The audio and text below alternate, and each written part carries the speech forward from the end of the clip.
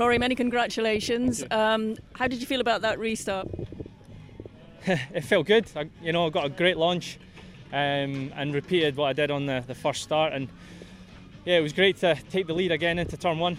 And I knew that if I got the lead, I could, I was comfortable enough to pull a gap. So happy to bring home the first win for the team. And obviously it's your home track as well. Yeah, home circuit. Shame the crowd aren't here. They always make it. But yeah, it's first win on the road for the new Ford Focus, and to do it at home, it's an amazing feeling. Did you think you were ever going to be challenged at all with Senna behind you? I think me and Senna had the same kind of mindset that we just wanted to get a result. So we were not going to take any risk, especially after my race too.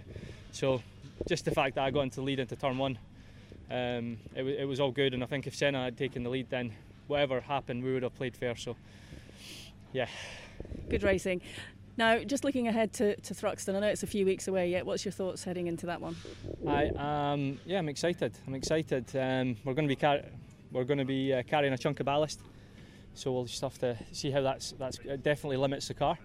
But I love the circuit, and it's another track that we've never been to this new car, so it keeps surprising me, this Ford Focus, and I'm just eager to get out and see what it can do there.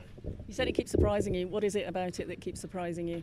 It's consistency. In terms of its handling, it's just feels the same everywhere we go, and you make small changes, you feel them. It never surprises you, never catches you out. So that's the big strength of this car, and it allows me to go into every weekend confident that I'm going to have a good platform below me.